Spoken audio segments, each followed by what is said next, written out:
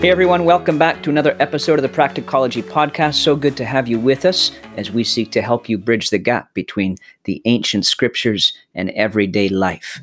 In last week's episode, Mike Knox took us to the Lord's teaching in the Sermon on the Mount about how we are to be the salt of the earth and the light of the world.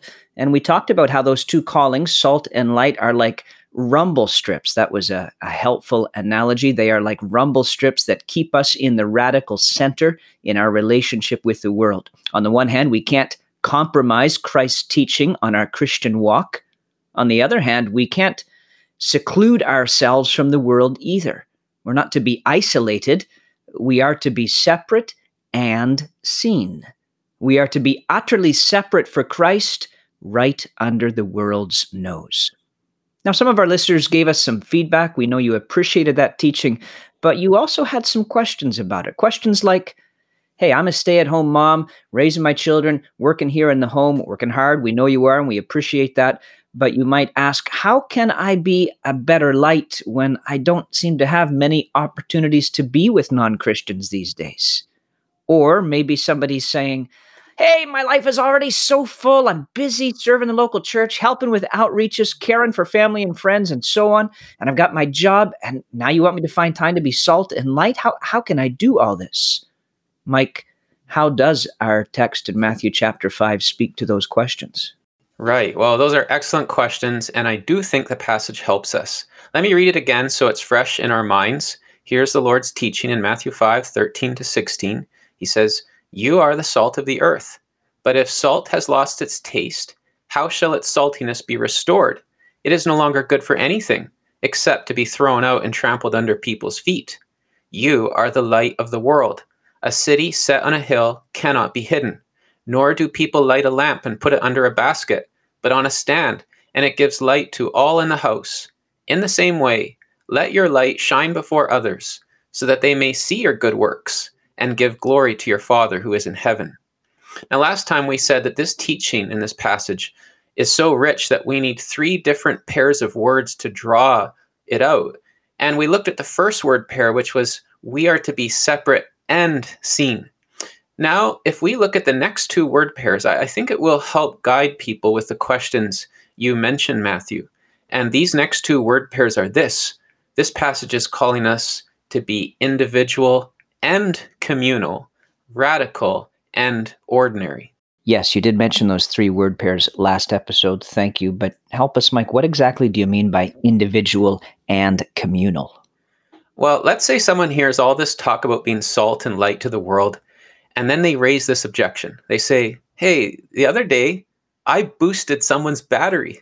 Like I was a light to the world, and nobody got saved. In other words, this objection is saying it doesn't work. Even non-Christians do stuff like boosting people's batteries. And I need to do something so amazing, so utterly amazing that then they'll get saved. What's the point of giving 2 hours to serve in the community when even my secular friends do that and no one will get saved by it? Well, this passage is coming to us and saying we need to remember that we're to be individual and communal. When the Lord Jesus says here that you are the salt of the earth and you are the light of the world, he's using the plural word in Greek. He's saying you all are the light of the world and the salt of the earth. And this is full of comfort for us. Our Lord is speaking from a framework that is not hyper-individual. It's not calling and demanding that Mike Knox be this amazing hero. No, we are all just one grain of salt along with the whole church in the world. The Lord is saying, you all are my disciples and followers. You all are the salt of the earth. And notice when he comes to the light of the world imagery, he says a city set on a hill cannot be hidden. Why? Well, partly because it has multiple structures and it is up, elevated on a hill, but partly because of the collective force of all the lights of the city. In other words, if we're in danger of thinking, I'm paralyzed from acting because no little contribution I can make can change the world. Well, listen, we need to take comfort from this. I'm one grain of salt.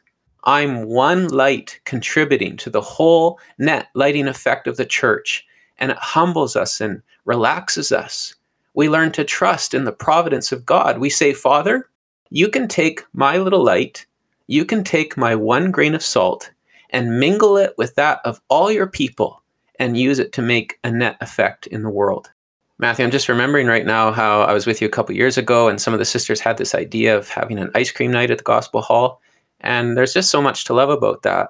The Christians were being a light to the world, inviting the non-Christians in the community around to come and get to know the believers that fellowship with you there.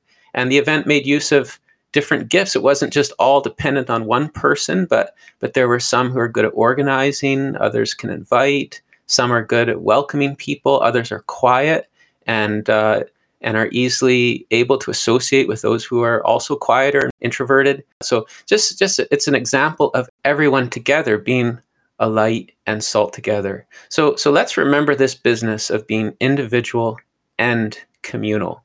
I need to engage, yes. I need to be salt of the earth and light to the world, yes. But I'm just one light.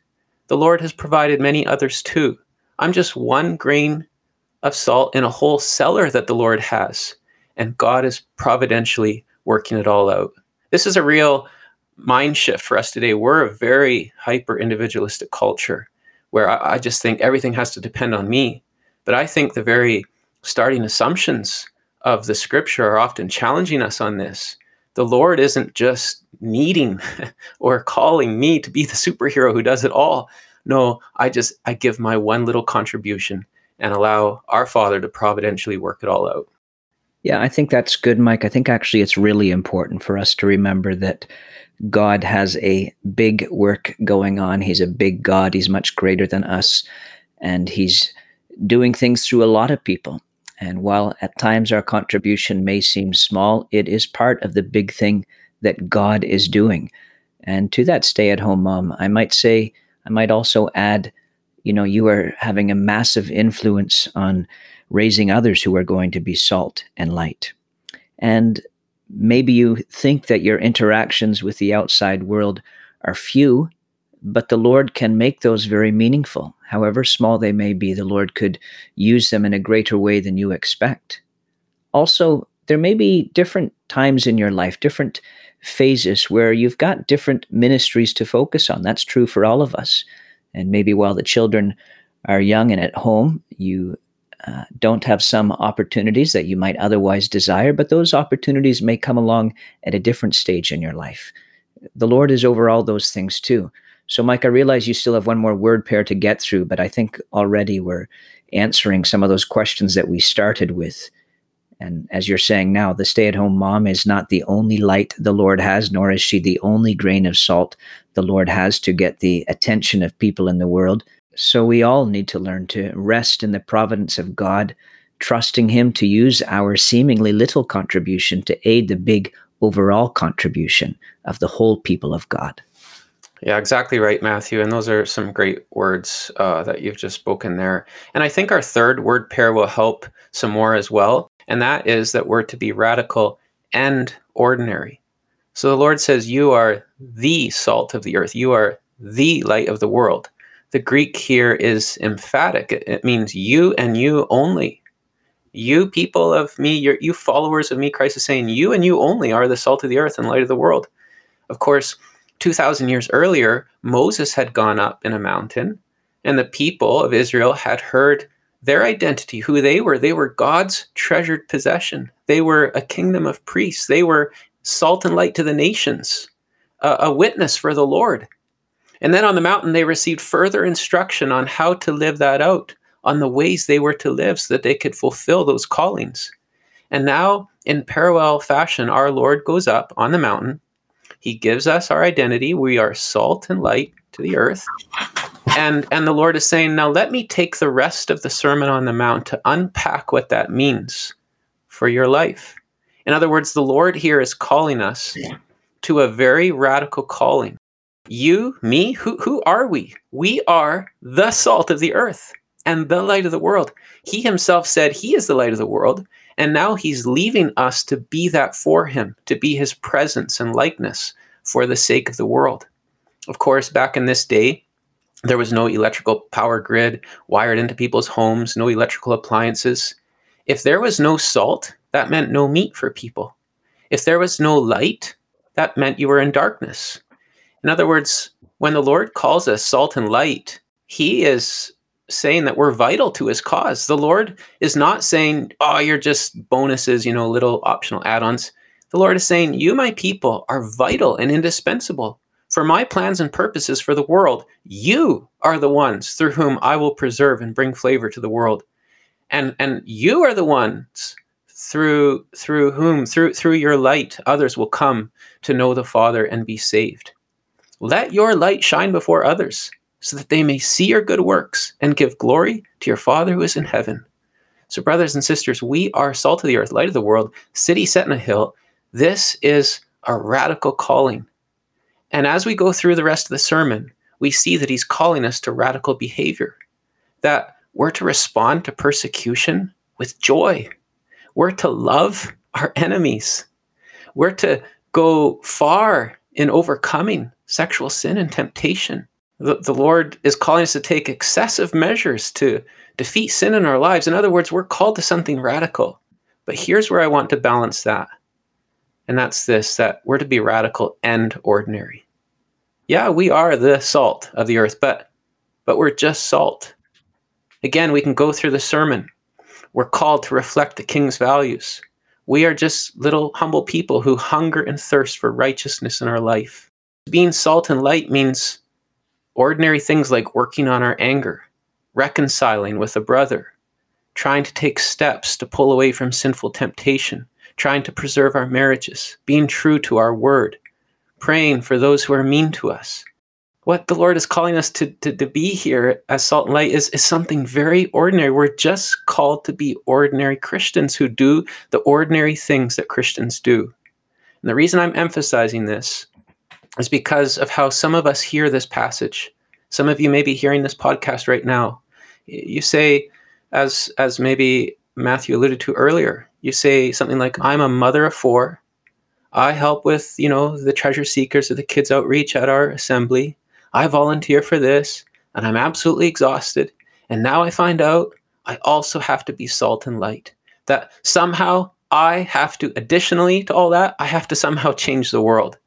And I just want us to relax a bit. No, as you live the ordinary Christian life, as you fulfill your ordinary callings for him, as you seek to be true to the Lord and distinct for him, a true follower of Christ, and as you seek to mix and mingle to whatever degree you can for him, you are fulfilling this calling of being salt and light.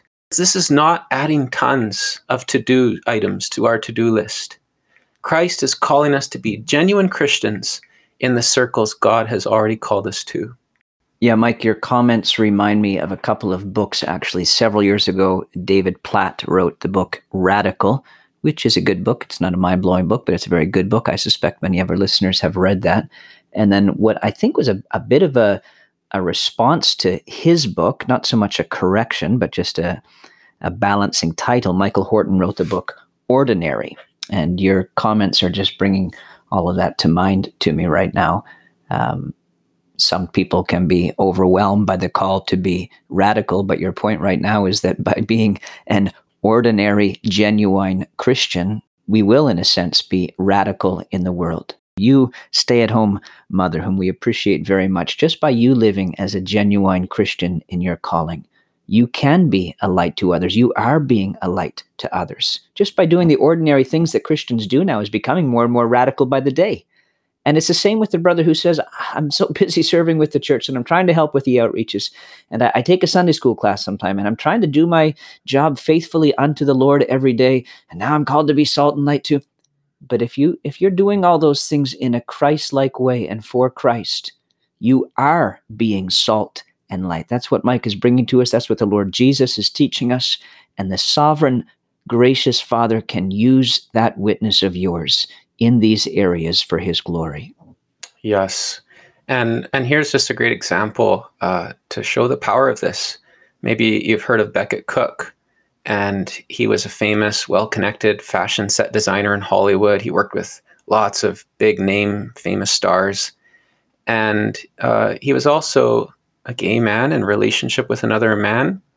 When he went to a trendy, hip coffee place, I think it was called Intelligentsia in Los Angeles, And he saw some young people at a table next to him with their Bibles open. Mm-hmm. And there they were with their Bibles open at Intelligentsia in LA.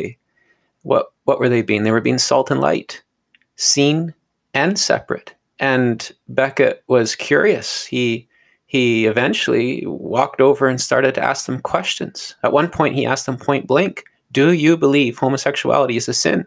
And these young people, they avoided the temptation to punt and to just escape social persecution, and compromise what the Bible says. They were just frank and honest with him. They were salt and light. And they invited him to their church. And you see how everything is coming together here. They were separate and seen. They were truthful and honest. They maintained their distinctiveness instead of compromising. They were together. It wasn't just this whole story of how Becket Cook came to Christ is not the story of one guy being a hero, but they were individual and communal, a collective of Christians coming together. And notice these believers, they weren't starting up a program to save the world. They were doing the simple, ordinary things that Christians do, meeting up together to read the Bible and pray together. They were just being salt and light. And Becket saw it, and he went to church, and he heard the clear gospel of Christ, and he trusted in Christ and was saved. And now he lives a very courageous life for Christ. Amen. But I want to finish not by pointing to Becket Cook or to the anonymous Christians that won him to Christ, but to Christ himself. As we mentioned last time, Jesus is the salt of the earth. He was separate and seen. He's the light of the world. And he went up on a hill where all could see him. There in the darkness, he shone. He shone out the Father's love and mercy. And you and I, we have come to see his good work, his ultimate act of love and sacrifice on the cross. We have seen his good work, and we have trusted in him, and we have given glory to his Father in heaven. How can we do all three of these things? Be separate and seen, individual and communal, radical and ordinary. How can we do this? Well, look at what the Lord's doing here. He's teaching his disciples. This is how we maintain our distinctiveness and our zeal for contacting the lost. It's by sitting at his feet. It's by letting him impart his ways and thoughts to us. It's in coming together as the church, worshiping together, hearing his preached word, doing the ordinary things Christians do. It's in this that our minds are renewed and our wills are empowered to be salt and light in our world, to meet the world's needs and to spread the Father's glory. Thank you, Mike. Excellent words, such helpful reminders. Brothers and sisters, thanks so much for listening today as Mike has taken his Bible and has set it down not just beside the stack of commentaries, but beside your dirty dishes as well. Hope you didn't get too much water or soap on it. Hope you were blessed and helped and encouraged in this episode. And we've got a couple more episodes coming from some teaching in the Sermon on the Mount over the next 2 weeks, Lord willing. So we hope that you will come back and listen again. And we pray the Lord's rich blessing upon you. Thanks so much, Mike, for these words. You're very welcome, Matthew. All right, and may the Lord bless you all. Yeah, God bless everyone.